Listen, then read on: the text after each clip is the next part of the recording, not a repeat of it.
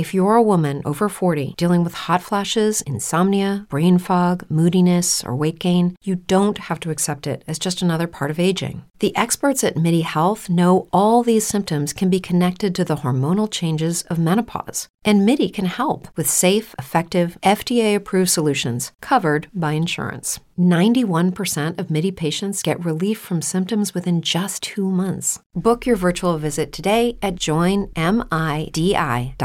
What's the easiest choice you can make? Window instead of middle seat? Picking a vendor who sends a great gift basket? Outsourcing business tasks you hate? What about selling with Shopify? Whether you're selling a little or a lot, Shopify helps you do your thing, however you cha-ching. Shopify is the global commerce platform that helps you sell at every stage of your business. From the launch your online shop stage to the first real-life store stage, all the way to the did we just hit 1 million orders stage. Shopify's there to help you grow. Whether you're selling scented soap or offering outdoor outfits, Shopify helps you sell. Wherever and whatever you're selling, Shopify's got you covered. Sign up for a $1 per month trial period at shopify.com/try. Go to shopify.com/try now to grow your business, no matter what stage you're in. Shopify.com/try. It's the Barbell Medicine Podcast, where we bring modern medicine to strength and conditioning and strength and conditioning to modern medicine. I'm your host, Dr. Jordan Feigenbaum. This is episode 222. We're going to talk about the relative proportions of lean to fat mass lost with weight reduction. Recently, a number of prominent individuals have made waves suggesting that anti-obesity medications like Ozempic, Mounjaro, and others may cause excessive losses of muscle tissue. While body fat mass and lean mass are, in a sense, companions, a change in one somehow induces a change in the other, a loss of too much muscle tissue would be bad for health.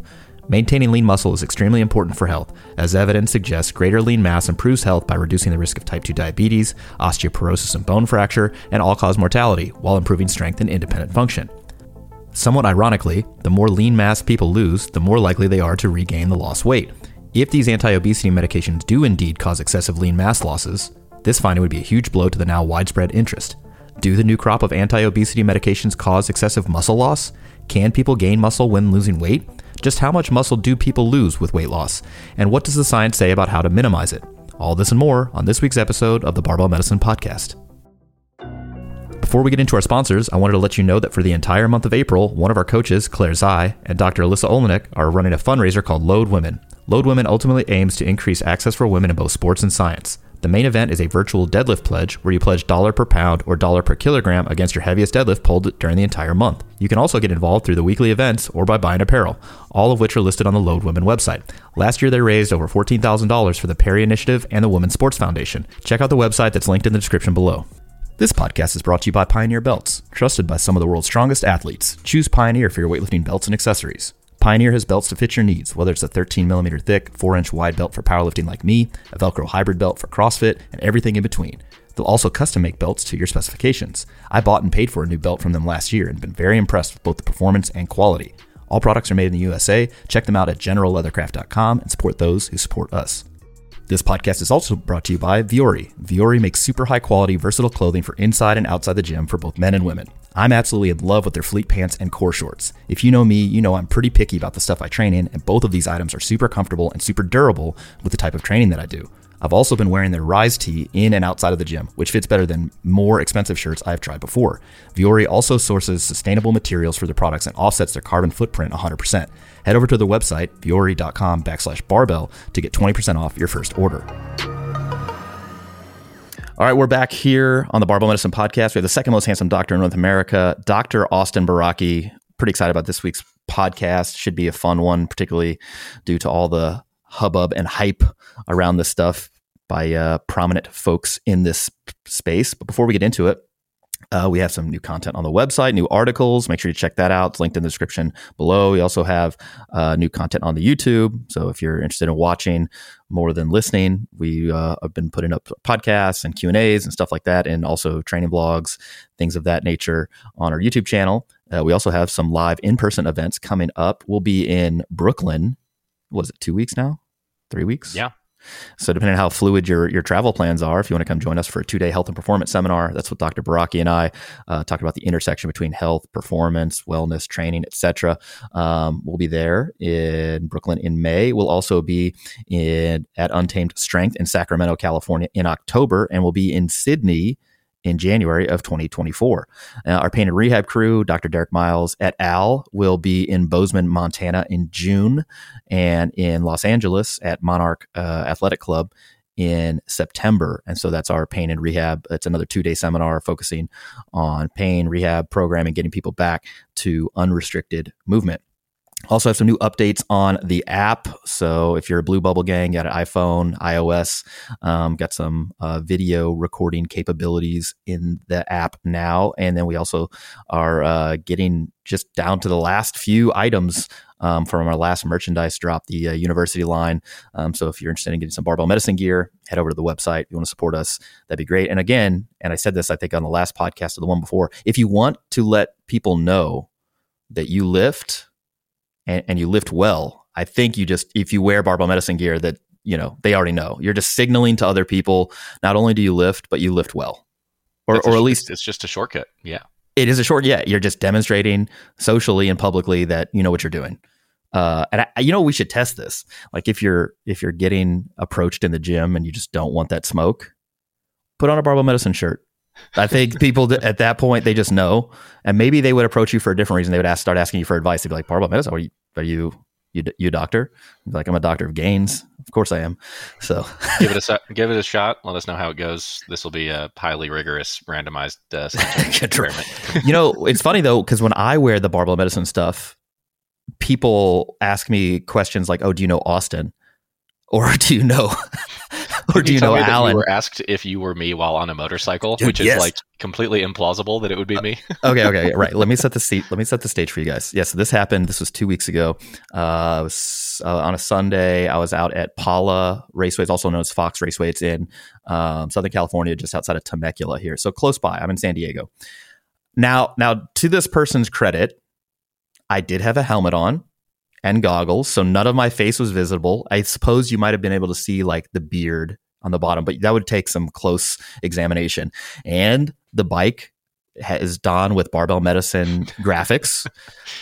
It is possible to mistake one man for another man without any identifying features being visible. That is true. However, the location should have been a dead giveaway. 1, I'm in San Diego, you're in Texas. Right. So there's that. 2, all over my bike, on my jersey, etc., it says Jordan Feigenbaum. It's just like, all right. But yeah, this guy comes up to me, he goes, are you Baraki? I was like, no, Jordan. He goes, wait, Jordan Barbell Medicine? Wait, you ride? And I was like, how do you know my Instagram without knowing that I ride and that I live here? Yeah. I didn't question it too much. I did tell him, and look, if you're listening to this, I think his name is Jeremy. I'm sorry I did not come over to where you pitted afterwards and talk to you like I promised. Somebody weeded themselves up pretty good on the track. I stopped to make sure they weren't dead, and that pretty much took the wind out of my sails for the day. So I decided to pack up and go home. That's the biggest thing that's changed now in my riding. It's like if I see somebody just eat it and like either need EMT, assistance or like whatever, I'm like, yeah, I'm good. Yeah. I should probably. Meanwhile, before I was like either oblivious to it or did not recognize the risk. I mean, these are like calculated risks as far as I can, that's how I rationalize it to myself. But yeah, I see somebody who's like, oh boy, yeah, you're going to need a neck brace and be, carted off here. I think we're good. Dad, you good? Let's go. You want to go? Okay, cool. So it reminds me of hearing about like gymnasts and divers and like high skill athletes who, as most, high level athletes do, they use a lot of visualization in their like preparation and approach to their task. And when those kind of athletes are in a rut and they start visualizing themselves failing, it's like they're done for the day. There's no coming back from that. Mentally wrecked. Yeah, there was a race last Sunday. It was called the 2-Stroke World Championships. And I know people listening to this are like, bro, dirt bikes, that's what you're going to talk about for just a second. Okay, just a second. All right. So it was at this, very famous track, Glen Helen. This is like, if you're like, for me, from the Midwest, or you're out not from the West Coast, Glen Helen, racing there, it's like a dream. This is just, it's the track that you have to ride. And they held this world championship. And so I went there. and all set to race. The very first moto of the day after practice was Open Pro. So there's 40 pros lined up on the gate. They put up a 30-second board telling you like, okay, in about 30 seconds, we're going to drop the gate. Once the board goes sideways, usually the gate falls between 0 to 15 seconds. So anyway, board's up there, bikes are revving, blah, blah, blah, blah. Goes sideways, gate drops. These guys come out rocketing towards, they call it Talladega Turn. This is the fastest I have ever personally been on a dirt bike. It's fifth gear, wide open into a turn, which never happens on most motocross. It's just, speedway. Somebody like locked elbows with the person next to them, juts abruptly to the left, and like 13 to 15 people go end over end, excite bike crash all together. And okay, so the race is red flagged because these people need medical attention. They're going far too fast. They don't have enough EMTs. Yeah. And like and a mass ambulances. casualty. Yeah. And then further, the EMTs, they go out there, they get stuck on the straightaway. So there's a halt in the action. Again, this is supposed to be the first race of the day. Halt in the action for like 90 minutes. And I'm looking at my dad and I'm like, you want to go? Just like let's get out of here, man. Like, I don't want to, I remember watching, I was so excited. I was like, oh man, it's going to be great. And then I see this crap. I'm like, nah, I'm good. Yeah. I'm all set. Yeah. I'm all set. I do enjoy riding. I do not enjoy crashing, contrary to popular belief. And I don't enjoy watching other people crash, like those crash, like mashups or whatever. I cannot. They're fail videos. No. Do people send you that stuff, like lifting fail videos? Yes. And I don't watch them. You don't want to watch them. It's It's terrifying. Like, you don't want to think about it. For me. Yeah. I had a dream the other night. I was playing golf and I was walking down the fairway and I hit like a sinkhole and my leg fell through and I somehow like destroyed my ankle. And I woke up, and when I got on Instagram, I saw that at Pebble Beach, a sinkhole had randomly appeared in the middle of the 18th fairway. Somebody had like walked into it, and I was like, this could have been me. Carts only, bro. Okay.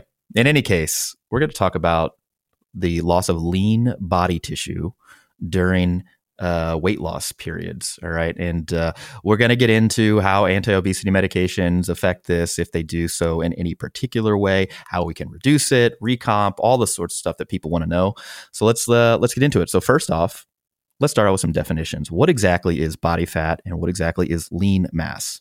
So chemically, for our chemist here on the other end, the body is made up of primarily carbon, oxygen, hydrogen, and nitrogen. That accounts for about 95% of body mass. There's another 50 or so elements that make up the remaining 5%. Under normal circumstances, about 5 to 6% of total body weight can be attributed to the weight of the brain, liver, heart, and kidney, whereas about 30 to 40% of body weight is attributable to muscle mass.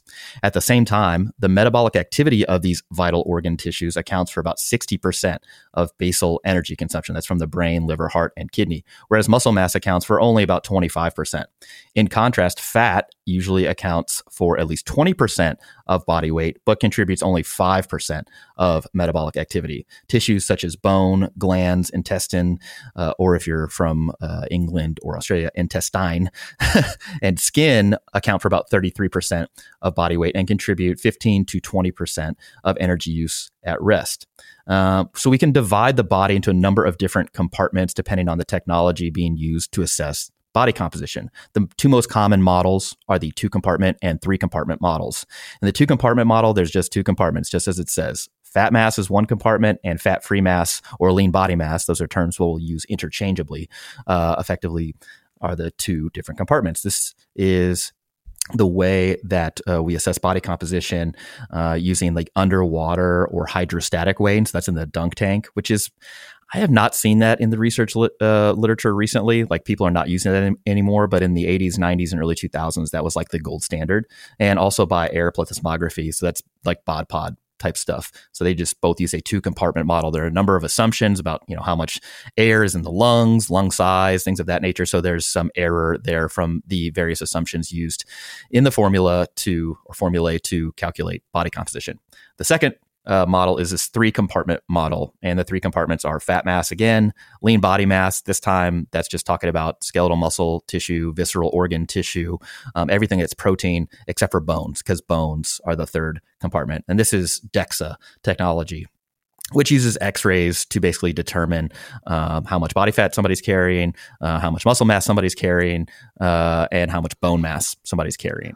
And just as a caveat there, again, it can be tempting and seemingly intuitive when we use the term lean body mass. People think of leanness and kind of mentally like translate that into people being shredded and really muscular and things like that. But lean body mass is not synonymous with muscle mass. It includes organ mass and, very importantly, water as well. So all of that stuff fits under that category.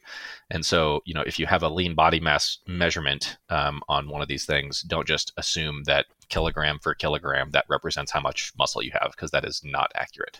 Nope, that's correct. Yeah. So effectively, you can think about fat mass being all things fat, and then lean mass being everything else. So again, that does include skeletal muscle, that's for sure, but also everything else that's not fat. So water, glycogen, minerals, bone, et cetera, just anything that's not actually just lipid.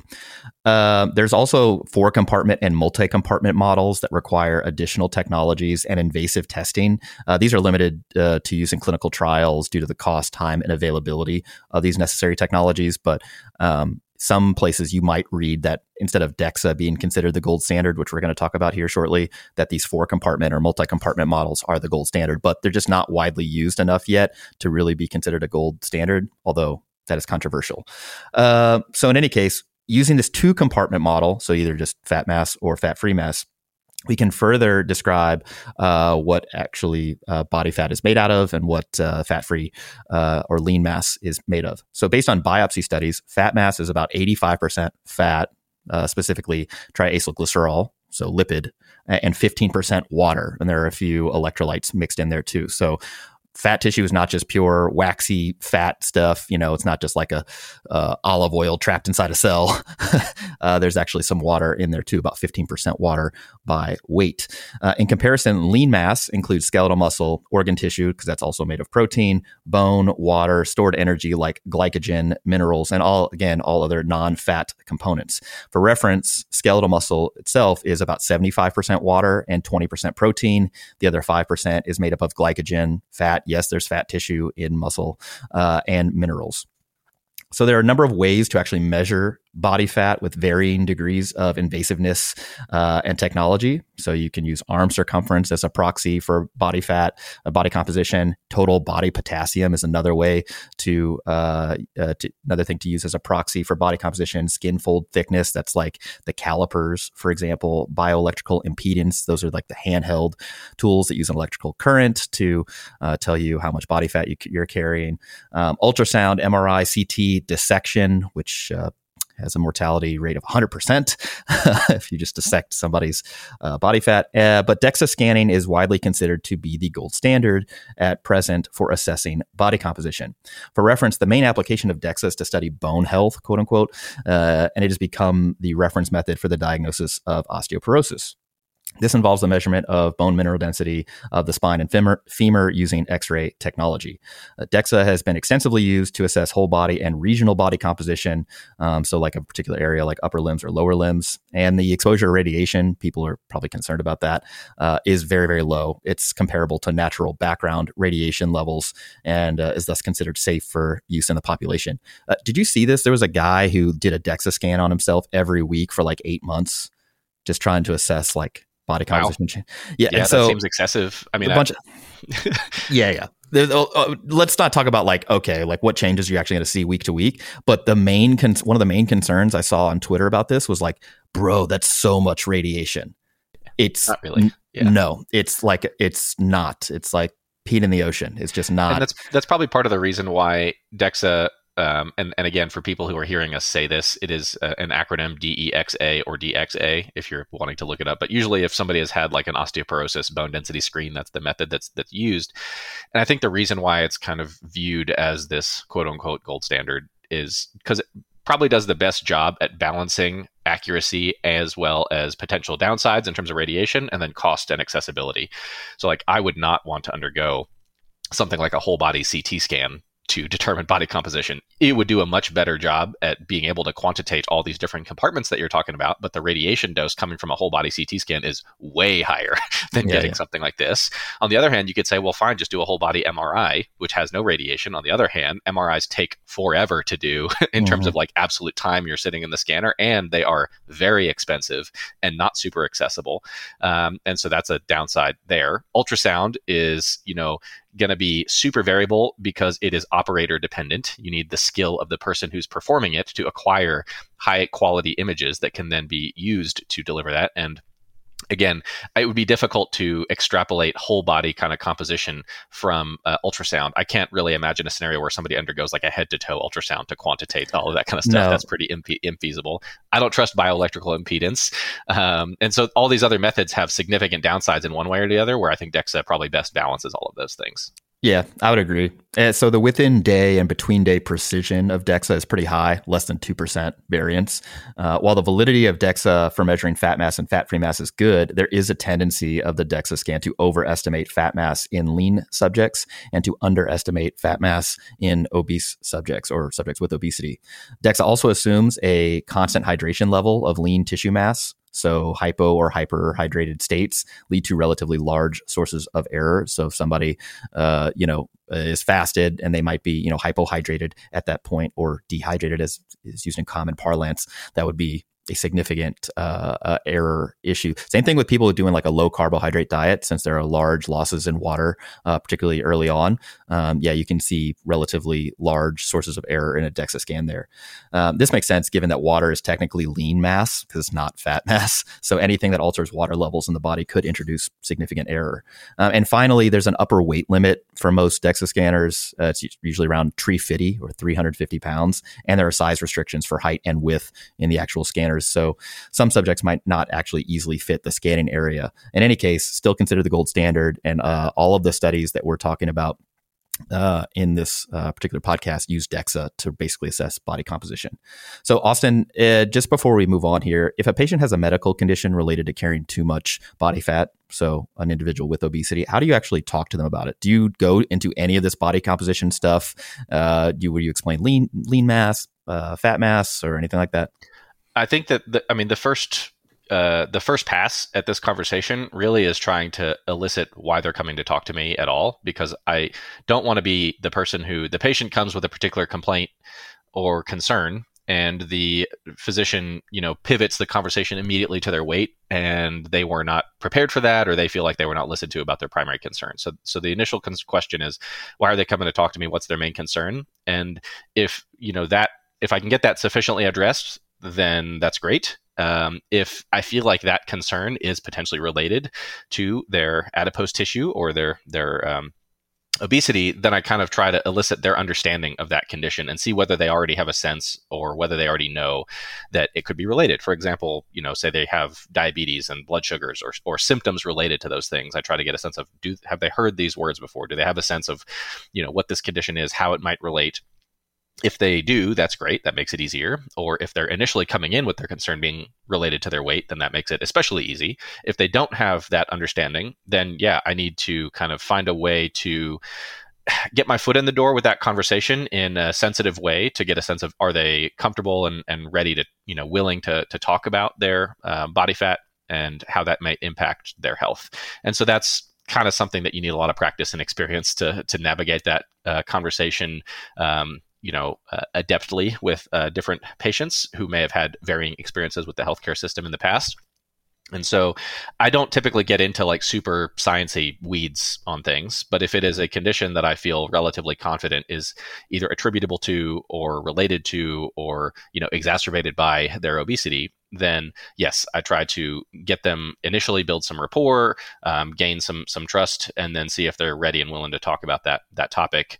Usually framing it through the lens of, are they interested in learning more about, how those things can relate and how that can give us an avenue to work on their main concern or to work on this condition. So that's usually kind of a very broad overview of how I approach that conversation, because not everybody is necessarily immediately ready to talk about it or wants to. And that's kind of That's their right as a patient. I'm not there to take control of their life. I'm there to be a consultant and to give them advice, and I don't need to force it down their throat if they're not ready to talk about that topic. Yeah, and especially early on, the idea that you're going to talk to them about body fat mass and the difference between that and lean mass, very low.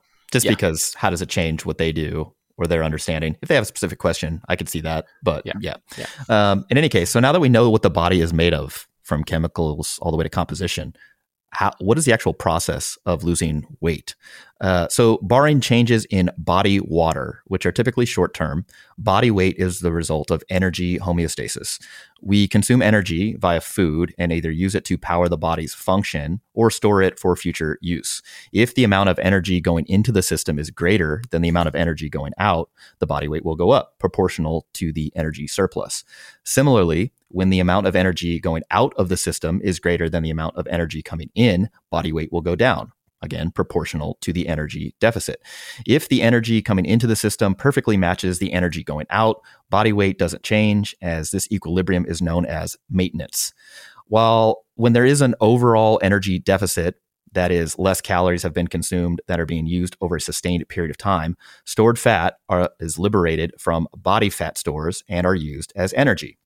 At the same time, other energy stores in the body, namely glycogen in the liver and to a lesser extent, glycogen in the muscle tissue, are also released into circulation to be used for energy. Fat mass decreases during this period because body fat stores are being used as energy, but also because stored fat and glycogen contain water. So fat-free mass is also reduced. There can also be some loss of protein stores, the largest which is skeletal muscle, which can further increase the amount of fat-free mass being lost. We'll discuss the relative proportions of fat and lean mass lost during weight reduction, but perhaps what's most interesting about the relationship between energy balance and body weight changes is that the resulting effects of a surplus or deficit take place over a far longer period of time and with much more variability than most people appreciate. For example, since the 1950s, researchers and lay people alike have latched on to the idea that the energy deficit needed to lose 1 pound of body weight is 3,500 calories. When did you hear that? Do you remember the first time you came across that idea, Austin? Probably in like, I don't know, middle school science class or something. Yeah, exactly. Yeah. So this came out of a paper in the 1950s from Wisnowski. And with a few simple calculations, it was thought that one could predict how much weight they'd lose over a given period of time if they ate at a certain level of caloric restriction. When tested in both controlled and free living settings, so controlled settings being like a metabolic ward where people are kept under lock and key and given exacting amounts of food, free living being what happens in the quote unquote real world, these calculations didn't really pan out. Turns out, not only is the 3,500 calorie rule incorrect, but also the timeline across when weight loss happens is not linear at all and is far longer than most studies have ever been run. Instead, evidence has accumulated showing that weight loss occurs in a biphasic manner, where an initial, relatively rapid phase of weight loss occurs in the first few weeks, followed by a slower, more gradual weight loss phase that lasts, up to about 2 years, as far as it's currently been characterized. In the initial phase, more lean mass is lost than fat mass. I'll say that again. In the initial phase, more lean mass is lost than fat mass, as the main sources of weight change during this period are losses of stored glycogen in the muscles and organs and their associated water, with a smaller contribution of body fat. For example, in the Calorie 1 study, where subjects ate at a 25% energy deficit and had their energy expenditure and energy intake directly measured, the average weight loss at week 4 worked out to be about 2,200 calories per pound. This is far less than the predicted 3,500 calorie per pound rule, and this is likely due to a loss of glycogen, water, and a little bit of fat. In the second phase of this biphasic weight loss thing, hormonal and neurological mechanisms come into play that reduce energy expenditure and increase the rate of fat oxidation. So more proportional fat loss is occurring in this phase relative to lean mass loss. In the next 20 weeks of the same study, that Calorie 1 study, the amount of energy deficit required per pound lost was calculated to be about 3,000 calories per pound of weight change.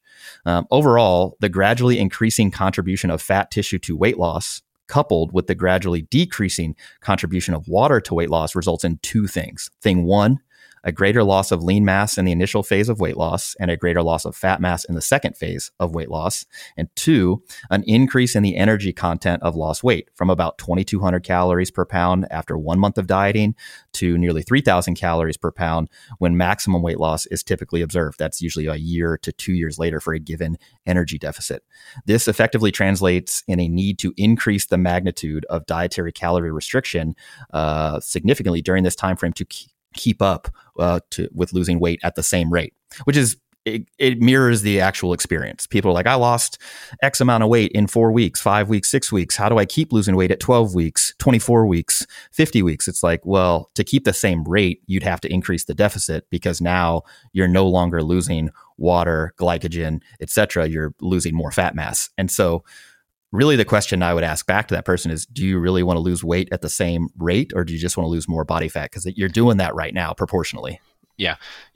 All of this makes sense, or it should make sense from the perspective of just like energy flux, I guess would be the term, in the sense that all of this is about overall body energy. And we have various energy systems that help us with very, very short-term energy use. This is like, ATP and creatine, phosphate stuff. And then we have, relatively short-term, but not like instantaneous energy where we're just straight up burning glucose. We have stored glucose, stored sugar in this form of glycogen, which you mentioned here, which is, a little bit denser in terms of its energy content. And then the maximum long-term highest energy density storage site is body fat. And so, when you go into a short-term calorie or energy deficit up front, your body is going to tend to tap out those shorter term energy storage sources to include things like glycogen up front and wait to, draw upon the longer term storage sources in terms of body fat until those initial sources are kind of, relatively speaking, more tapped out. And so that's kind of what you've described here. Yep. Yeah. So while the timeline and components of weight loss are likely news to most listeners, the variability in weight change between individuals is likely to be even more shocking. So for example, let's consider a study of 12 pairs of identical adult male twins who were admitted to a research facility where they consumed a diet that was 1,000 calories per day above maintenance every day for 100 days. Except for every 7th day, they went back to maintenance. I assume this was from like diet fatigue. They were like, yo, this is a lot of food. We're going to have you gorge 6 days a week and then let you chill on the 7th day. Yeah. Yeah. But they explicitly measured and allocated like rations almost to these folks and made sure that they ate them. So they were all at 1,000 calories per day surplus, except for day 7. On the 7th day, they rested. Testing was performed every 5th day. And during that testing day, they did body weight, body fat, waist and hip circumference, etc. And body fat testing was actually performed by both CT scan and hydrostatic weighing. So I don't know how many millisieverts they ended up getting over the course of the study, but that would be another interesting thing to try to get by an IRB now. Can you imagine? You're like, hey, we're gonna do let's see, 100 days. So every 5 days, they're gonna do 20 CTs in the course of 3.5 months. Yeah, their weight gain was mitigated by cancer. Yeah, right. So in any case, at the end of the 100 days, body weight increased by an average of 8.1 kilograms, which consisted of about 5.3 kilograms of fat and 2.8 kilograms of lean body mass. Each pair of twins had nearly identical results with respect to the amount of weight gained and changes in body composition. However, the range of weight gain was very different between pairs of twins, ranging from some twins gaining 4.3 kilograms to other pairs of twins gaining up to 13.3 kilograms. Similar relationships were seen for anthropometric and body composition measurements. Some twins gained a lot of body fat. Some twins gained a bunch more lean mass. And so the twins that were related seemed to do the same, but the twin pair variability was very, very high. A long-term follow-up study was performed on the same twins and found that after the overfeeding period, body weight and composition changes were again nearly identical for related twins, but vastly different between the twin pairs. An earlier study by the same researchers took 7 pairs of identical adult male twins and observed them during a 117-day controlled feeding study, this time in a calorie deficit created entirely through exercise. So effectively, they had their energy expenditures measured directly, and again, they were kept under lock and key and given this maintenance level diet. That's the researchers made sure they ate all the food, and this was enough energy intake to quote unquote maintain their body weight. But they had to exercise on a bicycle every day, except for one rest day every 10th day. And they were instructed to burn 1,000 calories per day on the bike. And this was monitored. The average weight loss after this 117-day study period was about 5 kilograms, which was almost entirely body fat. 4.92 kilograms was from body fat, and the other was from lean mass. And this was nearly identical for related twins. So again, a pair of twins, they effectively had the same changes in body composition, but there were nearly 7 to 14-fold differences between unrelated twin pairs with respect to weight and body fat changes to the same calorie deficit. All this is to say, weight changes in response to a given energy deficit or surplus are highly variable amongst individuals and take a longer time to realize than most people expect. Nevertheless, the final common pathway determining how body weight changes is energy balance. But I think when people hear that, they're like, but no, it's just math. You just number in, number out. This is the predicted result. And it's like, it's going to bracket your expectations, right? If you're in a deficit versus in a surplus, you expect your weight to change a particular way, but the magnitude of that change is highly variable and based a lot on genetics and how your body responds to those things. Yeah, and I want to, because that was a somewhat dense kind of description for folks who are not super used to hearing a lot of numbers and data, but I think that these are a couple of my favorite studies that I reference frequently. But people put on an identical amount of excessive calories compared to what the amount of energy that they needed, or individuals who were put on an identical deficit compared to the amount of calories that they needed, resulted in widely different amounts of body fat and overall weight gain, or body fat and overall weight loss, again, with the same amount of energy excess or energy deficit. And so you might be wondering, why would that happen? Because some skeptics might say, oh, well, maybe they weren't really eating a diet or something. But again, this was lockdown situation. This was measured, calculated, given food to them. So they were absolutely consuming the amount of energy that was cited, and they were expending the amount of energy that was cited. And so then the question is well, how in the world can that happen? Because I thought it was just math. I thought you could do this 3,500 calorie thing. And there's so many different mechanisms by which different people might have varying compensation for the same amount of excess energy or an energy deficit. So, for example, a simple one, you might take 2 people and feed them, 1,000 extra calories. One person might spontaneously start moving around a ton more, not consciously, they just do, or various other ways that their body compensates by increasing metabolic rate to a greater extent, which means that their kind of energy expenditure, the amount of calories they burn, is actually increasing in an adaptive fashion to the increase in energy intake. On the other side, on the energy deficit group, you have people who will, again, compensate to varying degrees. Some might spontaneously, again, not consciously, but spontaneously decrease the amount of activity that they're doing, moving around, fidgeting, whatever, for whatever reason. And that's just one variable among many that can impact the degree to which somebody's weight and body fat trajectory may deviate from what a simple math equation might predict for these kind of things.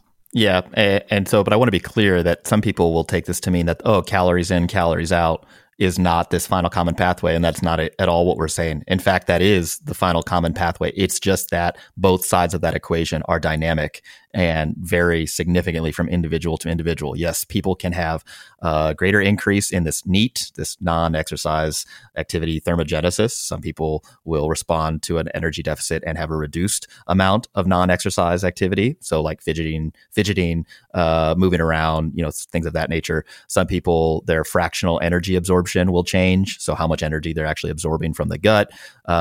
Thermic effect of food will change. The basal metabolic rate will change. All sorts of things. Any level thing that we can measure is going to vary between individuals. That's just the human condition. And the vast majority of those things are not consciously controlled. No, yeah, that's the whole thing. Like when I see things on the internet, you should try to do more NEAT, do more non-exercise activity thermogenesis. It's like, that is not conscious.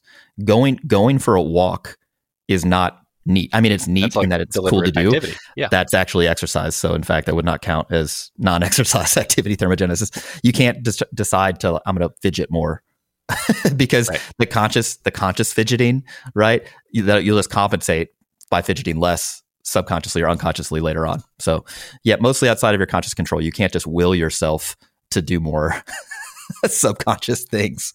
Okay. So given that weight loss typically results in a reduction in both fat and lean mass, what proportion of fat to muscle can someone expect to lose when losing weight? There's this widely cited quote unquote rule called the 1/4 fat-free mass rule that is relevant to the contributions of fat and lean mass during weight loss. So this rule suggests that, yep, for every pound of weight loss, 1/4 of it is fat-free mass and 3/4 of it is fat mass. The prediction that approximately 1/4 of weight loss will be lean mass and the remaining 3/4 of fat comes from fat mass comes from a research group in the 1980s who found that the average proportion of quote unquote excess weight in individuals with obesity was 22% lean mass and 78% fat mass. Therefore, they predicted that weight loss should ideally consist of the same proportion, which was rounded to 25% lean mass and 75% fat mass. Voila. The 1/4 fat-free mass rule was born.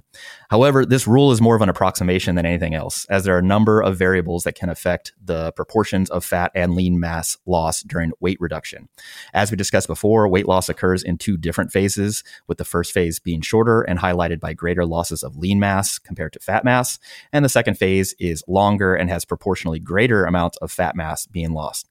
Both of these phases are combined when researchers measure fat and lean mass changes at a single point, which is related to the variability in reported values. You're going to see stuff in the literature anywhere from 20 to 30% in most, I would call it a diet-induced sort of weight loss, meaning that these folks weren't exercising, and then variances of that all over the place. If people were exercising, if people supplemented protein, etc.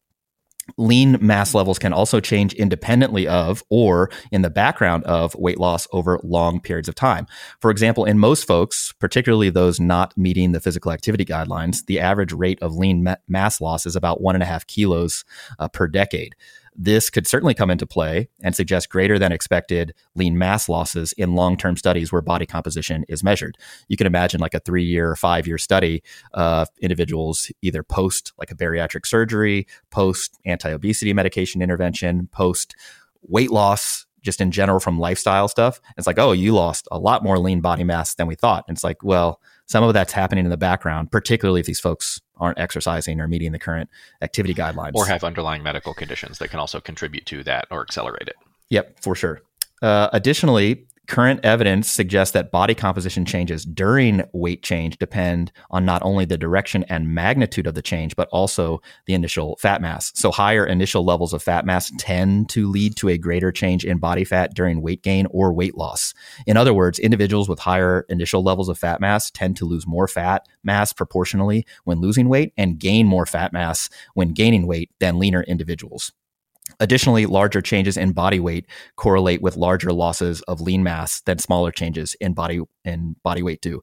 So you would expect, like comparing bariatric surgery to lifestyle related weight loss, you would expect the bariatric surgery that results in a lot more greater loss in weight to have a greater amount of lean body mass losses than lifestyle induced, and that's just a numbers game. They lost more weight, so yeah, more of it's going to be lean body mass. And this is just on average. Again, there's so many sources of variability here, not only between person to person, based on the assessment method, based on the time frame that you are looking at. There's a lot of variability that makes all of this somewhat messy. Yep. It also matters how the energy deficit is created. Like if it's done by the diet, exercise, or both. So for example, one of the studies we already talked about, the 7 pairs of identical twins that were admitted to a clinical research facility for 3 months, the amount of calories needed to maintain their weight was directly measured, and they were given fixed portions of food throughout the day to match this amount.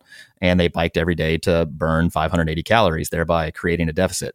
In this study of an exercise-induced energy deficit, the average weight loss was 99% fat. they created the deficit almost entirely through exercise. Another study compared exercise-induced energy deficit to a diet-induced energy deficit, about 500 to 700 calories per day in 52 adults with obesity.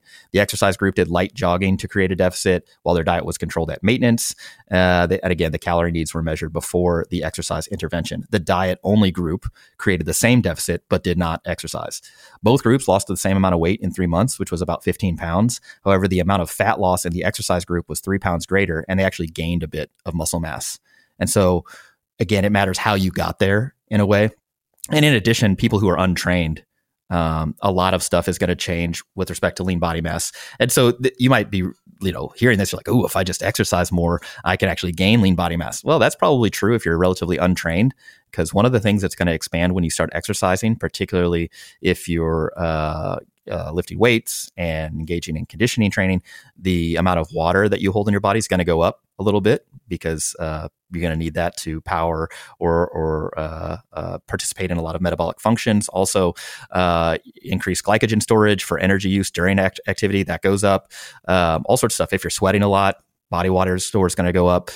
So if you're actually gaining muscle, I would I wouldn't be surprised either. But a big proportion of this lean body mass increases that we sometimes see are probably due to water, glycogen, things of that nature. These two studies, along with a recent meta-analysis showing that 14 of 15 studies of aerobic training during energy deficit during weight loss preserves fat-free mass, are not universal, though. So, for example, another study matched the degree of energy deficit across 2 different groups for 6 months in men and women with overweight or obesity. One group achieved a 25% energy deficit by diet alone, and the other group achieved the same 25% energy deficit by both diet and aerobic training, so 12.5% from each diet and exercise. The exercise sessions were 40 to 50 minutes long and then designed to burn about 400 to 550 calories each session. They did these 5 times per week. At the 6-month mark, both groups lost the same amount of weight, about 10% or 8.3 kilograms, but there weren't any differences in the total amount of body fat or lean mass lost between groups. So it's not universal sometimes. And again, this is due to measurement error, differences in study populations, and all sorts of stuff. It's not a universal rule here. Other meta-analyses on this topic find that 3/4 of studies only undertaking calorie restriction present reductions in about 1.5 kilos of lean mass in middle-aged and older adults, and lean mass losses between 20 to 30%, which is kind of pretty similar to that quarter fat-free mass rule. And those that included exercise reduced fat-free mass losses by about half. So instead of losing 20 to 30% of fat-free mass during exercise, during weight loss rather, if you add exercise, it's reduced to somewhere between 10 to 15%. But again, there are error bars on both sides of that. So overall, I think this quarter fat-free mass loss rule is an approximation and is likely most applicable to individuals who aren't exercising. But if you take nothing else from this podcast and you're trying to predict, well, how much lean mass am I going to lose? Again, lean mass including not only just skeletal muscle tissue, but also water and, again, anything that's not fat, you could do worse than predicting a quarter of each pound loss is going to be from lean mass. Austin, I think just understanding that that is an approximation. There's a lot of variability between people inherently, and there are also things that can be done to kind of bias that, to swing that in particular directions. So if you wanted to, for whatever reason, lose a lot more lean body mass, then you could go on an aggressive calorie deficit and lie in bed for weeks on end and not move. Yeah. If you wanted to potentially bias it in the other direction and lose more fat mass and less lean body mass, then ramping up some physical activity, not as the sole method of generating the calorie deficit, because that's also a tough road to go down, but doing that alongside as part of the process will be a pretty good way to mitigate some of that, especially in untrained people. So just a general kind of, I think it's a good takeaway for people. I agree. Yeah, no, that's a good segue. So, is that all there is to the story? Or are there ways that we can modify this ratio of fat to lean mass loss during weight reduction? So the ratio of fat to lean mass loss during weight loss varies over time and is determined by multiple factors, including exercise, the level of energy restriction, and protein intake, for example. So with respect to exercise, we know that inactivity is bad. A study in the 90s where they placed adult men on bed rest for 17 weeks while on a maintenance diet in a metabolic ward. So again, another one of these very tightly controlled studies. The total body lean mass went down by 4 kilos during this period, losing 12% of the muscle mass in the upper limbs and 11% of muscle mass in the lower limbs. So yeah, I mean, if you really wanted to atrophy yourself, you just bed rest, lie down. Yeah, like you just lay down and don't move. Exercise does seem to increase the loss of fat mass while simultaneously reducing the proportion of lean mass being lost. The magnitude of reduction in lean mass loss varies by population and intervention. So in general, this effect is more pronounced in untrained individuals. Again, if someone previously wasn't meeting the physical activity guidelines, and you now bring them up to snuff, so they're resistance training, they're doing aerobic conditioning, you might actually expect some sort of lean body mass gain, or at least a significant attenuation of lean body mass losses during weight reduction. It is, in fact, more pronounced with resistance training. So when you compare resistance training's effect on lean body mass losses to aerobic training, you see an additional effect. So it's not just general exercise, but even resistance training specifically has this unique effect that seems to be more powerful than aerobic training. And it's also more pronounced in studies where there's unknown energy intake. So there are studies out there that show gains in lean body mass with exercise during a calorie restriction and weight loss. There are also studies out there showing, a complete loss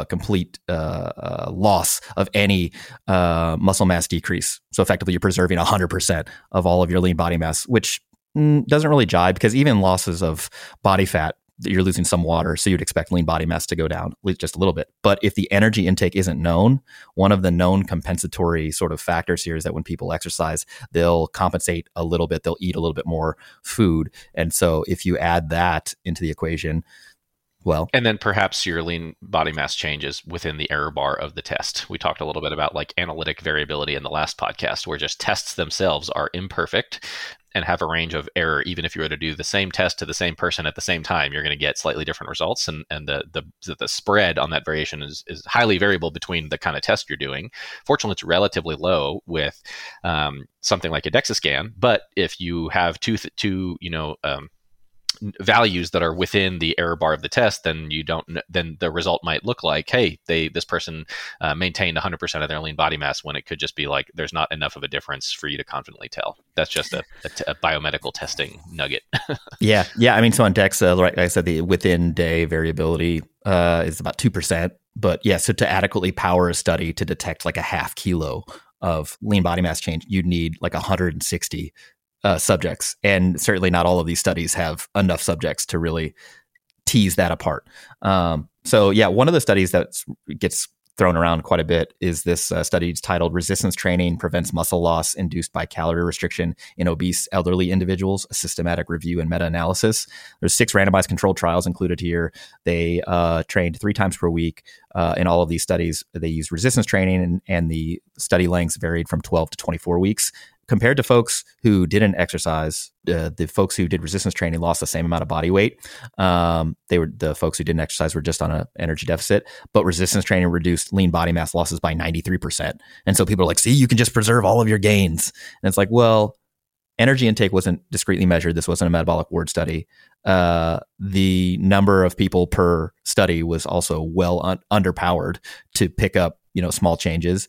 And yeah, I think, yes, I would agree that resistance training does reduce the amount of lean body mass being lost during weight loss periods, but to completely, to take it down to zero, I don't know that I feel that strongly about it. But yeah, like it could happen, particularly in untrained individuals and individuals who have a lot of fat mass to lose. So those, and maybe just some other kind of favorable genetic setup. It's like the analog of like a freak athlete, but when it comes to weight loss, like they're just resistant to losing.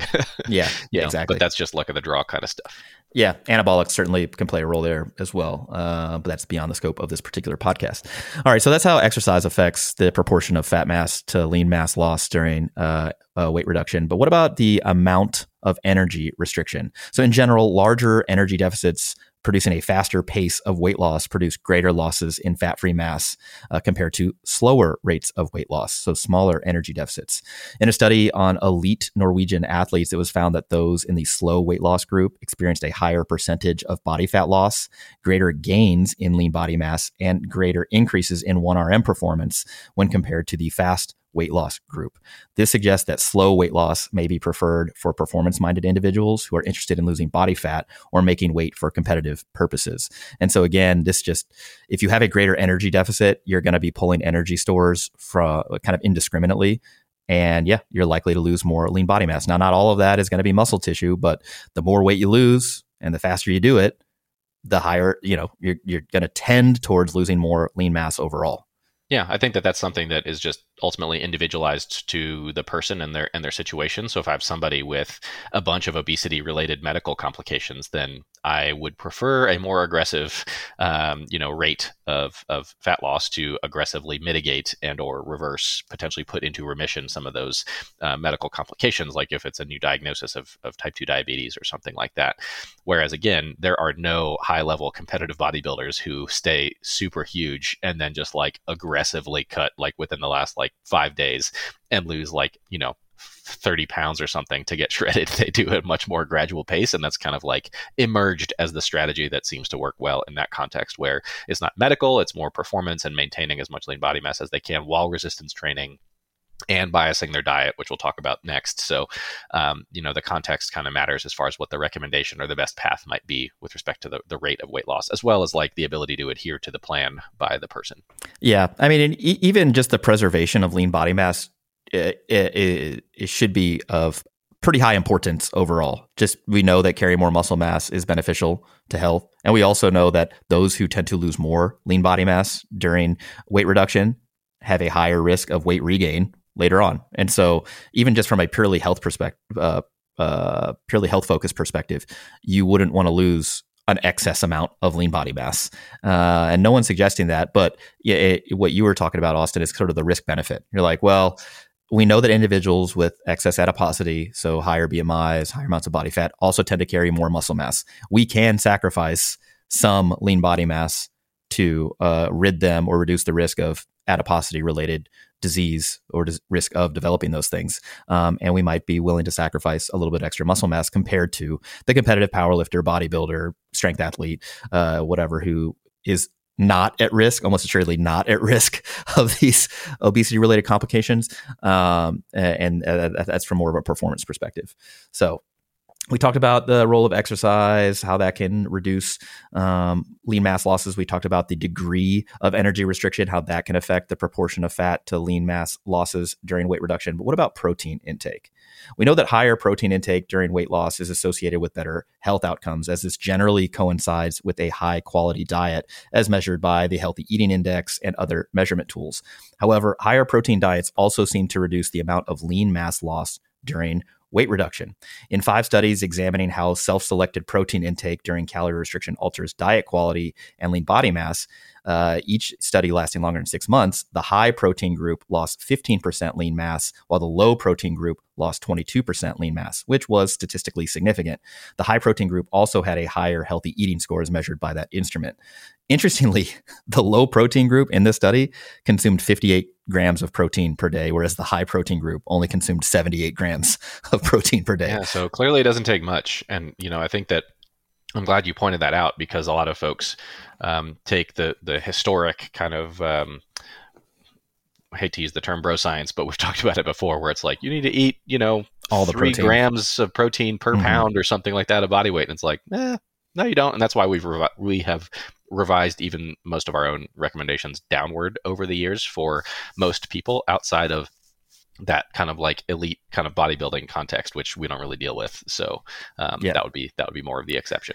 Yeah, I found this interesting because the average starting weight in these 5 studies, was about 80 kilograms. So really what we're like evaluating is somebody eating the RDA guidelines, the 0.8 grams of protein per kilogram body weight per day versus what most Americans actually eat, which is about 1 gram of protein per kilogram per day. And this is like far less than the sort of optimal recommendation for muscle strength gain, hypertrophy gain, which is right at that 1.6 grams per kilogram body weight per day or more potentially.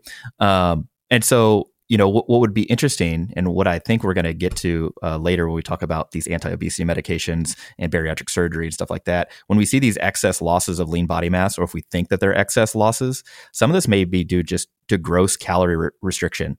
If you're just not eating enough food and your protein intake dips significantly, well, we would expect to lose more lean body mass. So in those populations, it definitely is worthwhile to counsel those folks to eat maybe a little bit more protein than they otherwise would, especially if they're making a lot different dietary pattern choices due to either being surgerized in bariatric surgery or using medications or potentially both. So we know that protein is important, but the amount of protein that reduces lean mass losses the most is not currently known.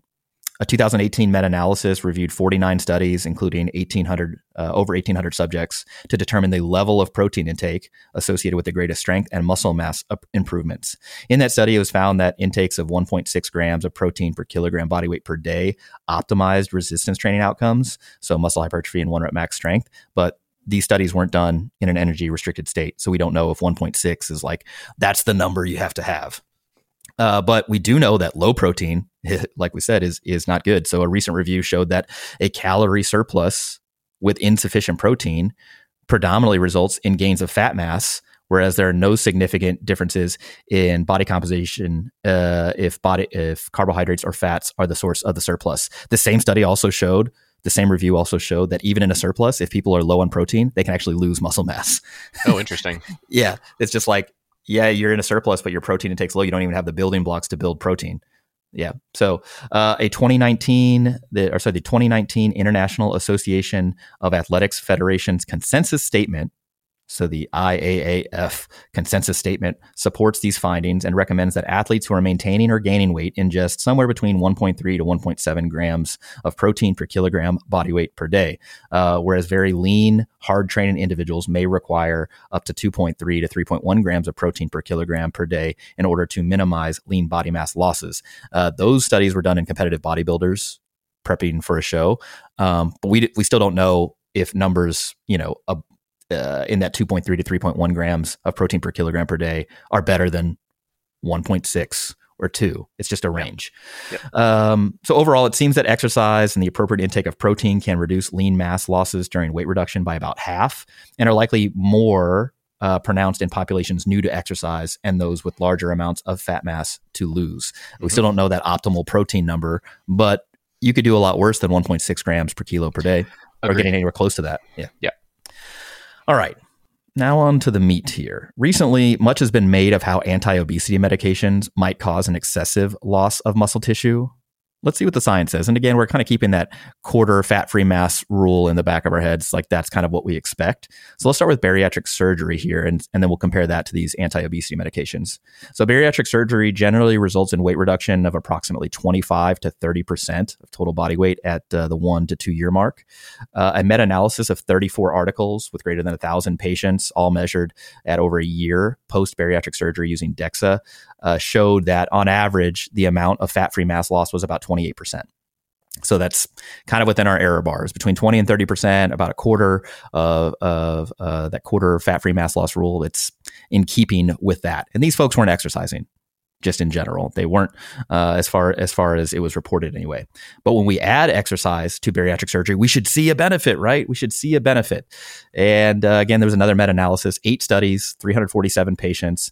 They were exercising. Some of them used just aerobic training. Others just used resistance training. Some used a combo, up to 4 hours per week of training. And they tended to lose a little bit more weight, 2 kilograms extra compared to those who weren't exercising. There was a greater decrease in BMI and a greater reduction in the waist circumference by about 5.25 centimeters, but there was no significant differences between groups in body fat, fat mass, or fat-free mass, though it did tend to trend towards a greater loss of body fat and gain of fat-free mass in the folks who were exercising, but still not a huge difference. And I chalk this up to just the great amount of weight loss that is incurred through bariatric surgery. When you're losing 25 to 30% of body weight, it's like that's a lot. Yeah, that's a lot, and the infinitesimal amount of lean mass that you're gonna gain or preserve via exercise is just outweighed by just the massive amount of weight that you're losing with bariatric surgery. One additional meta-analysis, this time 31 studies on exercise post-bariatric surgery. Again, they lost a greater amount of weight, about 2 kilograms at a year. It prevented a loss of about 1 kilo of fat-free mass. which is, again, a relatively small benefit compared to the amount of weight being lost. And this is an important factor. There's a lower risk of weight regain in these folks who are exercising. They also had greater bone mineral density and a pretty significant increase in strength, about 12 to 36%. All of those things being kind of weight and body composition independent. You're like, oh, more bone mineral density, more strength, lower risk of weight regain, all good things. So we're not saying that exercise is bad. It's just that in the context of large amounts of weight loss, I just don't think you're going to move the needle outside of that sort of 25%, 20 to 30% range that we're kind of chalking up as the normal sort of experience with respect to the amount of fat-free mass being lost during weight reduction.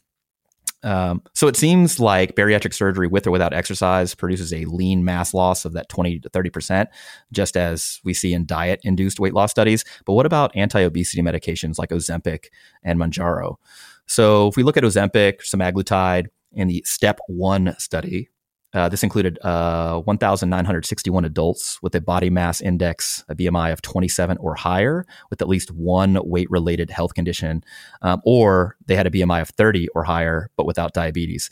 The study participants were randomly assigned to inject themselves once weekly for 68 weeks with either 2.4 milligrams of semaglutide or a placebo. Patients who injected semaglutide lost close to 15% of their body weight on average, compared with 2.4% among patients receiving the placebo. More than 1/3 of participants receiving semaglutide lost more than 20% of weight over the 68-week study. While the investigators observed reductions in lean body mass, which is expected at 68 weeks for the semaglutide receivers, the body composition changes due to the superior relative total fat and visceral fat losses were ideal, resulting in an increase in the ratio between lean body mass and fat mass. In fact, the more weight participants lost on semaglutide, the greater the improvement in body composition changes. So here's how this works out. The average starting weight was about 98 kilos for both. Those getting semaglutide lost about 17.5 kilos, whereas those with the placebo group lost 2.7% or 2.7 kilos. The average starting body fat was about 44% in both groups. The people getting semaglutide lost about 4% of body fat, whereas the placebos lost nearly 0% of body fat. And so overall, what you're thinking, you're like, oh, all right, they lost more body fat, they lost more weight. Cool. What about lean mass? Well, the average starting lean mass was about 52 kilos in both groups. And the folks in the semaglutide group lost almost 7 kilos of lean mass, whereas those in the placebo lost 1.5 kilos of lean body mass. And so if we calculate this out, the proportion of weight loss that was fat-free mass in the semaglutide group was 40%. And you're like, oh boy, that is well outside the range of this 20 to 30% sort of normal expectation we have for fat-free mass losses. But the placebo group lost 55%. Like 55% of the weight they lost was lean mass. And so already your spidey sense should be tingling. You're like, wait, how is that possible? Yeah, it makes it seem like something is off with these results, honestly, or at least, discordant with the rest of the body of literature. Like we've talked before about like this quarter approximation rule and these other data sets, even with bariatric surgery and in diet-induced weight loss, where, typically you see less. And so the question is, when it comes to these GLP-1 receptor agonist medicines, is there something about them or the way that they facilitate weight loss that uniquely makes people hemorrhage, lean body mass? Or is there something else that's funky about this? And I think that when we look at the placebo group and they're losing 55% of lean body mass in this particular study, it's like, I'm leaning towards something's up with this particular study rather than blaming the medication as having a uniquely negative effect. Because if we saw 40% with the medicine, but our expected, 25% or something with the placebo, then it'd be like, okay, now I'm more suspicious that something, but that's not what we saw here. Yeah, I'm more suspicious that the numbers aren't great, either due to a calibration error or something else. We'll talk about that here at the end. And so we see this signal in the data. We're like, this is interesting. So what do you have to do? You have to go find more data to either corroborate or introduce additional controversy. Yeah, you can't draw one confident conclusion on one study alone. So we need more. Yeah. Yep. So let's move on to GIP-1 agonists, so tirzepatide or Mounjaro. And so we'll just see, do these anti-obesity medications uniquely affect lean body mass? Do they cause excess muscle loss? So this trial is called the SURMOUNT-1 trial. It was done for 72 weeks. There were 4 groups. People got either 5 milligrams, 10 milligrams, 15 milligrams, or placebo of tirzepatide. And each one of the groups got lifestyle counseling. I believe it was weekly. They were counseled to exercise 150 minutes per week, plus eat a diet that produced a deficit of about 500 calories per day. This was done in over 2,500 patients. Most of them were female, so 67.5% were female. Most of them were white, 70% were white, and the average BMI was 38. So the average weight at the start was 105 kilos, 231 pounds. And as far as results go, the weight loss was significant. In the 5 milligram group, they lost on average 16.1 kilos. The 10 milligram group lost 22.2 kilos. The 15 milligram group lost 23.6 kilos of body weight, whereas the placebo group only lost 2.4 kilos. So there seems to be this dose-dependent relationship between tirzepatide and weight loss. As far as body composition goes, there was a 33.9% total fat loss with tirzepatide, which was about 25% greater than what was seen in the placebo group. They also lost more lean body mass. 10.9% of total lean body mass was lost in the tirzepatide group, whereas the placebo group only lost 2.6%. But when we look at the ratio, we run some numbers, crunch them, the total fat mass to total lean mass loss was about 30%. Of fat-free mass loss per pound in the tirzepatide group, same as the placebo group. And that's kind of more in line with what we would actually expect. And so we're like, okay, well, that's against the data. Where do we go now? We go look at even more data. So here was an interesting study. This came out this year. This is a double-blind study out of Denmark. They took GLP-1 agonist liraglutide, so a different type of medication than semaglutide, but the same family, and they added exercise to the deal to see, like, hey, can we prevent lean mass losses? Let's see what happens. And so they measured body weight, body fat percentage, and this metabolic syndrome score, and compared groups. There were 4 different groups. Group 1 just exercised. Group 2 just got the liraglutide. Group 3 got exercise and liraglutide, and Group 4 got the placebo, no exercise and no liraglutide, just a placebo. So the results, when you look at the metabolic syndrome severity score, we just talked about what metabolic syndrome is, and that will link that podcast in the description below. The placebo actually increased the metabolic syndrome score by a little bit, so they didn't get any better. They got a little worse.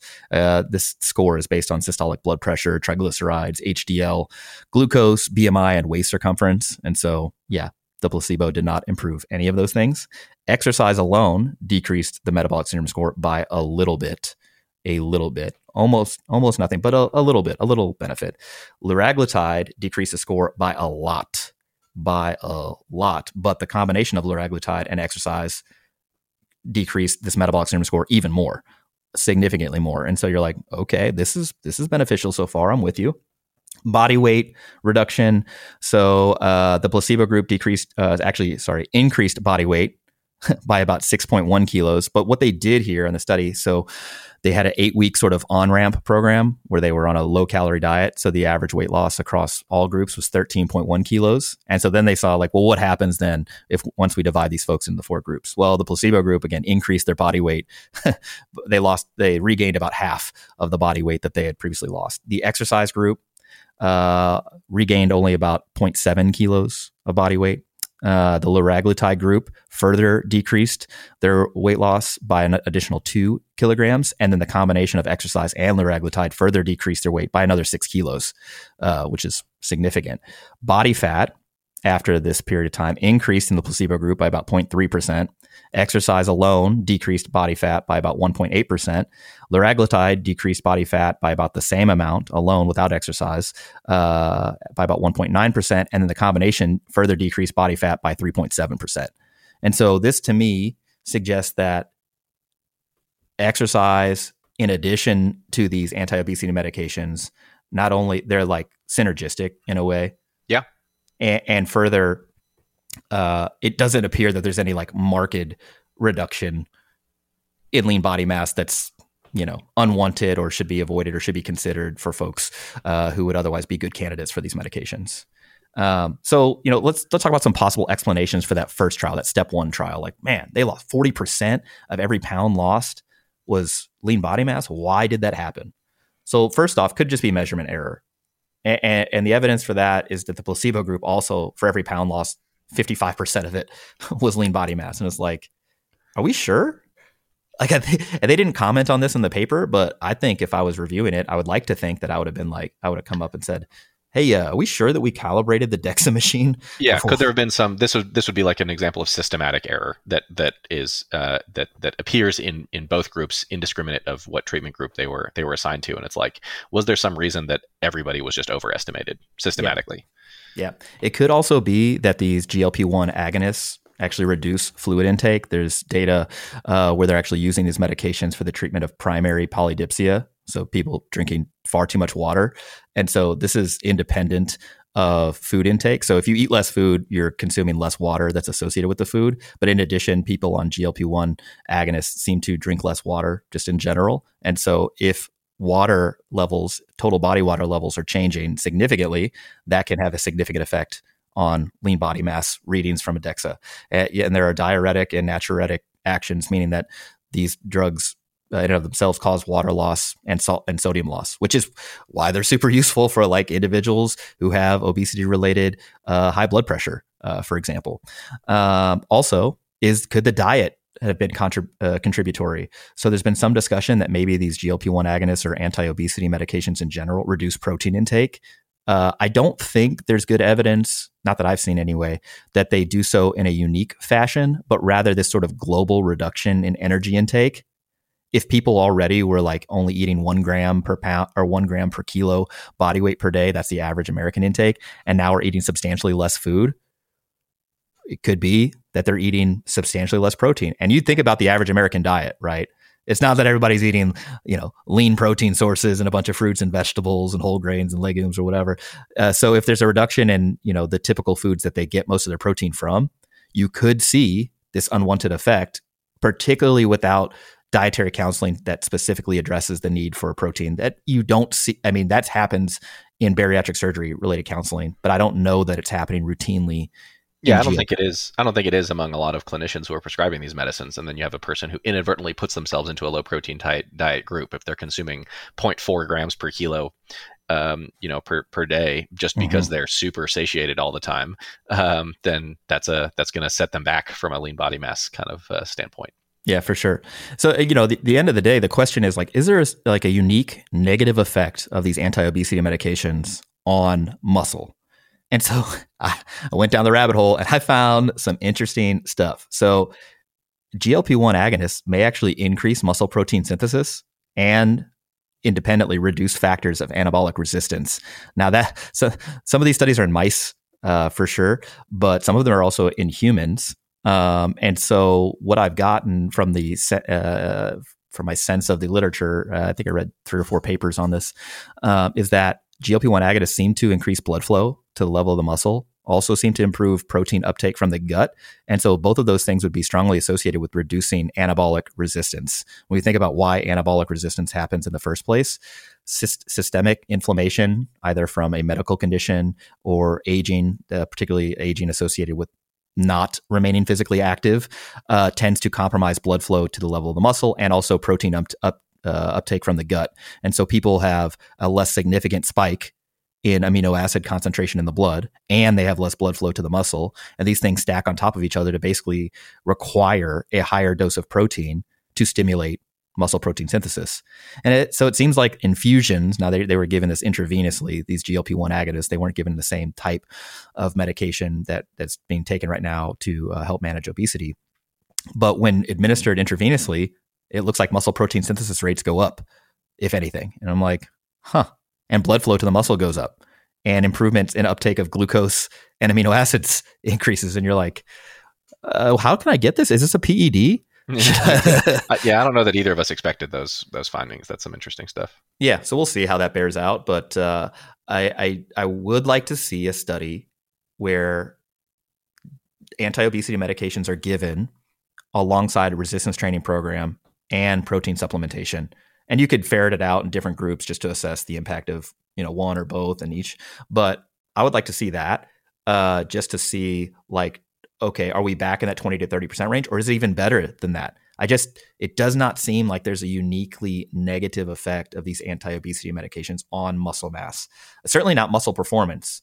I can't find any evidence of that. So making a claim that these things make you weak and make you, they dissolve your muscles or something like that. It's like, well, where's the evidence for that? Like, there's this one study that shows maybe a more significant loss in muscle mass than we were thinking, but it does that thing appears to be flawed as far as how they assess. Or at least it's just an isolated finding in comparison with the rest of the data. And so if you're having a conversation with a person interested in these medicines, or a patient, or you're in a position to prescribe them, for example, you have to think about, are you disproportionately weighing the possibility of excessive muscle loss based on one isolated study finding, and are you inappropriately overweighing that compared to potential health benefits for somebody who stands to benefit from losing substantial amounts of body fat more successfully than they would otherwise with kind of more usual methods? Yeah.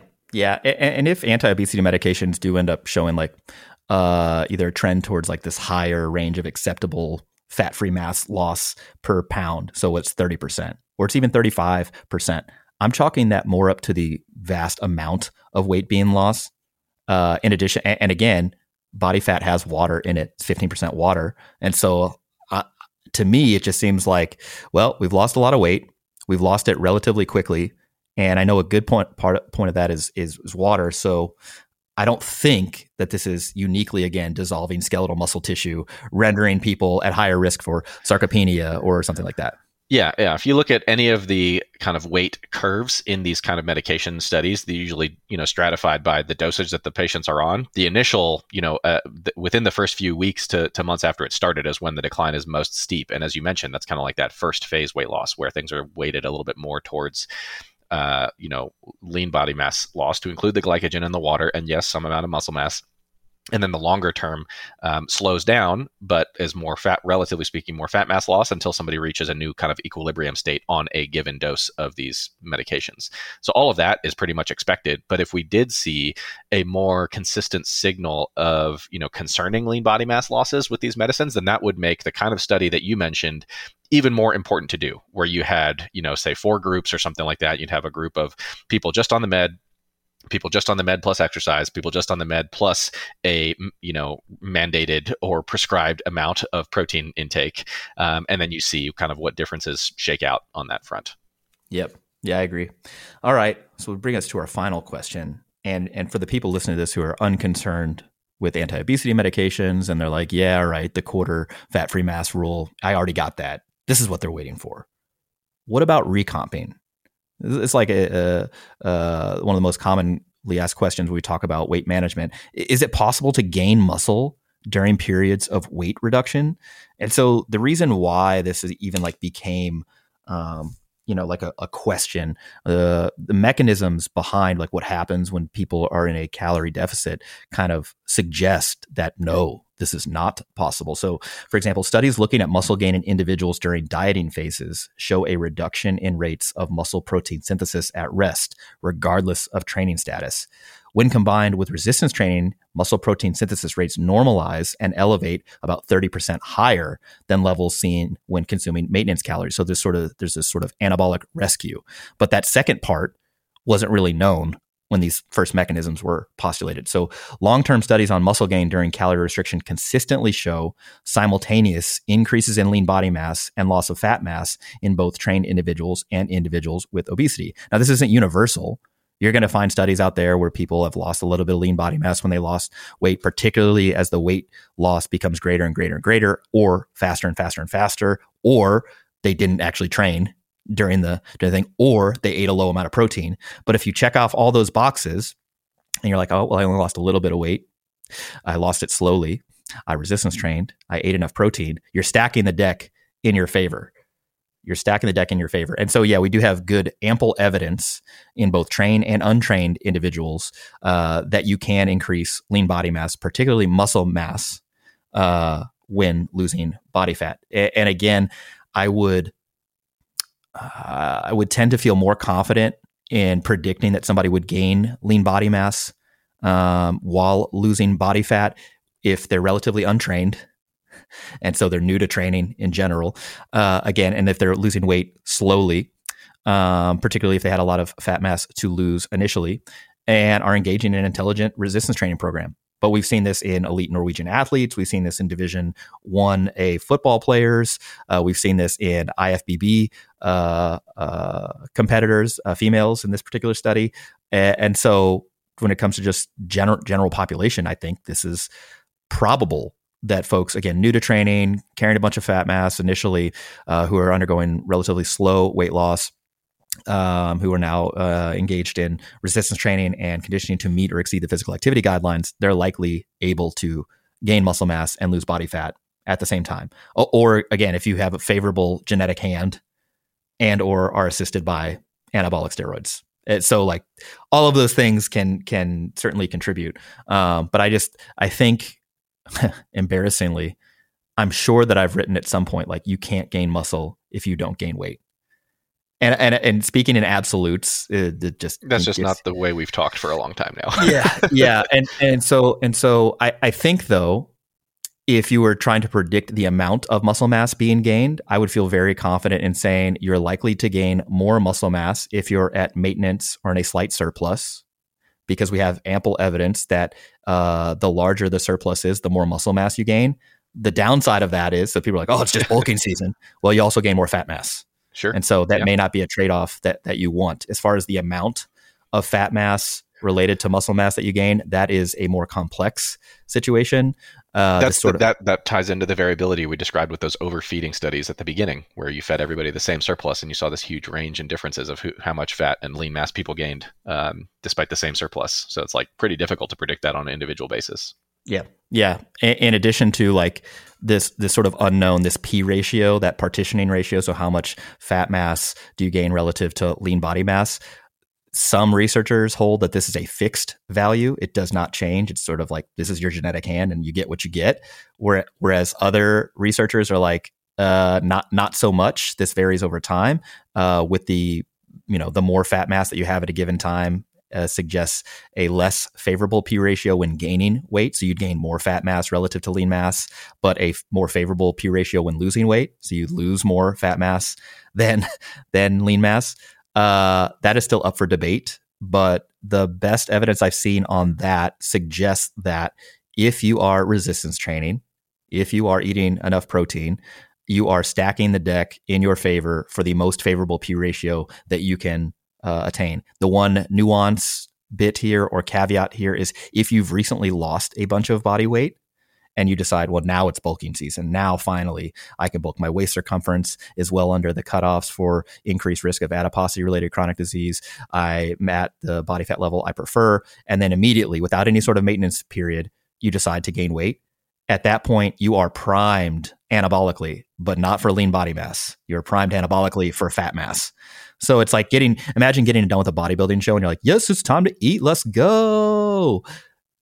Mostly fat mass restoration for the first few weeks until that gets similar to where you started, and then lean body mass. That's why that maintenance period seems to be so important. But I don't think this is something you can completely avoid. The idea that you're like, all right, I was stage lean, I did a maintenance period afterwards, and now I'm going to start gaining weight. Yeah, you're going to gain some fat mass. Yeah, it's like you're replenishing your personal strategic petroleum reserve. First, the long-term stores, fill those back up. Yeah, yeah, must do. So that's the story on Recomp. So take homes here: weight loss is dynamic, and contributing portions of fat and lean mass change over time. The quarter fat-free mass rule is really more of an approximation, but it's a reasonable rule to sort of predict things that would change. I would consider anything between 20 to 30% about normal, less than 20% favorable. And if you stack the deck in your favor with the right amount of protein, exercise, and a slow weight loss rate, given a modest energy deficit, those things would be key. I would also add one additional thing that actually didn't come up in the podcast, because there's studies including sleep restriction during weight loss and getting adequate sleep versus restricted sleep. People who do not sleep enough during dieting weight loss phases lose more lean body mass compared to the amount of fat mass, and those who get adequate sleep, it is a better kind of proportion there. So protein, exercise, and sleep, all things that We have talked about at length in most other episodes things that we recommend regardless for people become even more important if you want to, as you said, stack the deck in your favor for how much lean versus fat mass you lose in a dieting phase, and arguably how much lean versus fat mass you gain in a gaining phase. Yeah, I definitely I remember talking about that. I think I did a research review on that as well. And exercise and protein intake are useful for reducing lean mass losses, which in and of itself is health promoting, in addition to other weight independent health effects. So even if it doesn't change the proportion of lean mass being lost, there's still weight independent and body composition independent health benefits that you would want. And anti-obesity medications do not seem to be uniquely detrimental to lean mass. Would not recommend avoiding these medicines due to concerns over excess muscle loss. If that changes, we'll do a follow-up podcast. We'll be the first to let you know. Yeah, you guys will hear about it. But I just feel like the claims are just unfounded and creating, again, additional barriers to uptake. I'm just like, guys. Yeah, the soundbite that we got sent was like a claim or a quote that like, these medicines are making people fatter. And it was just infuriating to hear that. like, no, what? They're not. It's just nonsense. So one, yes, that is nonsense. And two, if you were concerned about just lean body mass losses, just say that. Hey, if someone came out and said, hey, I'm concerned based on the study that the losses might be excessive, that is a perfectly reasonable thought to have. Yes. And then say, I'm not sure because additional data does not really corroborate this, but also it hasn't been extensively studied. It just doesn't look like this is like a smoking gun just yet, given the limitations we discussed. I'd be fine with that. Much less sexy TV soundbite, though, unfortunately. This is why nobody's. Why we're not on the news. About to say the same thing. This is why nobody's inviting us to go on the news. That's fair. Any additional thoughts? Any other take home Austin's Corner type vibes? No, most people should probably train more, as we've been saying for, a decade now. So. Dude, yeah, I know. All right, well, that's been episode 222 of the Barbell Medicine Podcast, where we bring modern medicine to strength and conditioning and strength and conditioning to modern medicine. Special shout out to Dr. Austin Baraki for joining me on this week's podcast.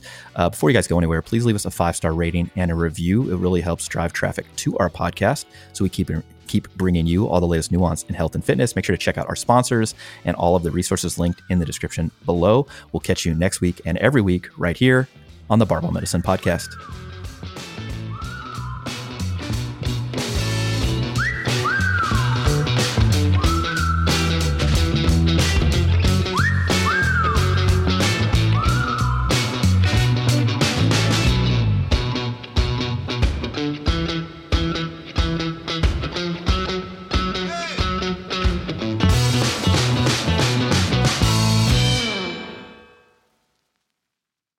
At Parker, our purpose is simple. We want to make the world a better place by working more efficiently, by using more sustainable practices, by developing better technologies. We keep moving forward. With each new idea, innovation, and partnership, we're one step closer to fulfilling our purpose every single day. To find out more, visit parker.com/purpose. Parker, engineering your success. Cashback is not available on gas in New Jersey and Wisconsin. Hey, good morning. You're heading to the airport, right? Yep, thanks for checking. I like the car. How long have you been a rideshare driver? About 3 years now. I really enjoy it. Isn't it hard to make money these days with the price of gas being so high? Not for me. I use Upside, the free app that gives you cash back for every gallon of gas you buy. Wait a minute. Are you saying you actually get real money back when you get gas with the Upside app? Yep, I get real cash back every time I get gas. Does that actually add up to anything? I'll make around $200 to $300. Wow, that's serious extra cash. I'm downloading the Upside app now. Download the free Upside app now to earn real cash back every time you buy gas. Use promo code CAR for an extra 25 cents a gallon bonus on your first tank. You can cash out anytime right to your bank account, PayPal, or a gift card for Amazon and other brands. Just download the free Upside app and use promo code CAR for a 25 cents a gallon bonus on your first tank. That's code CAR.